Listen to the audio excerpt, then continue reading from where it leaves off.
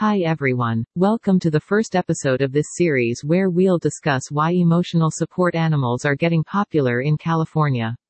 Before moving ahead, let's discuss mental health facts in California. Mental health issues are becoming a serious matter of concern in California. 1 in 7 adults in California is facing mental health issues.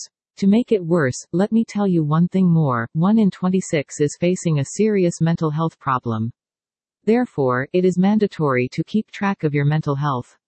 Mental health is a serious topic. You can't ignore it and expect yourself to be happy. Some of you may have heard about the term emotional support animal. Some may also have an ESA for mental healing. For those who are new to this term, let me give you a brief overview of what are ESA. An ESA, also known as an emotional support animal, can help a person in mental healing with its presence. A person with mental health issues feels happy when an ESA is around. Studies have shown that an anxious person feels more comfortable when an ESA is around. There's a change in an anxious person's blood pressure when an ESA comes in contact.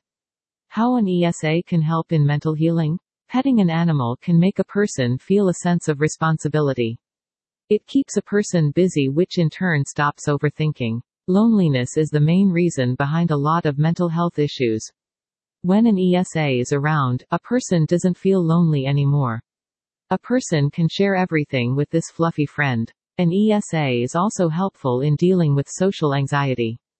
Unlike service animals, ESA doesn't need any special training.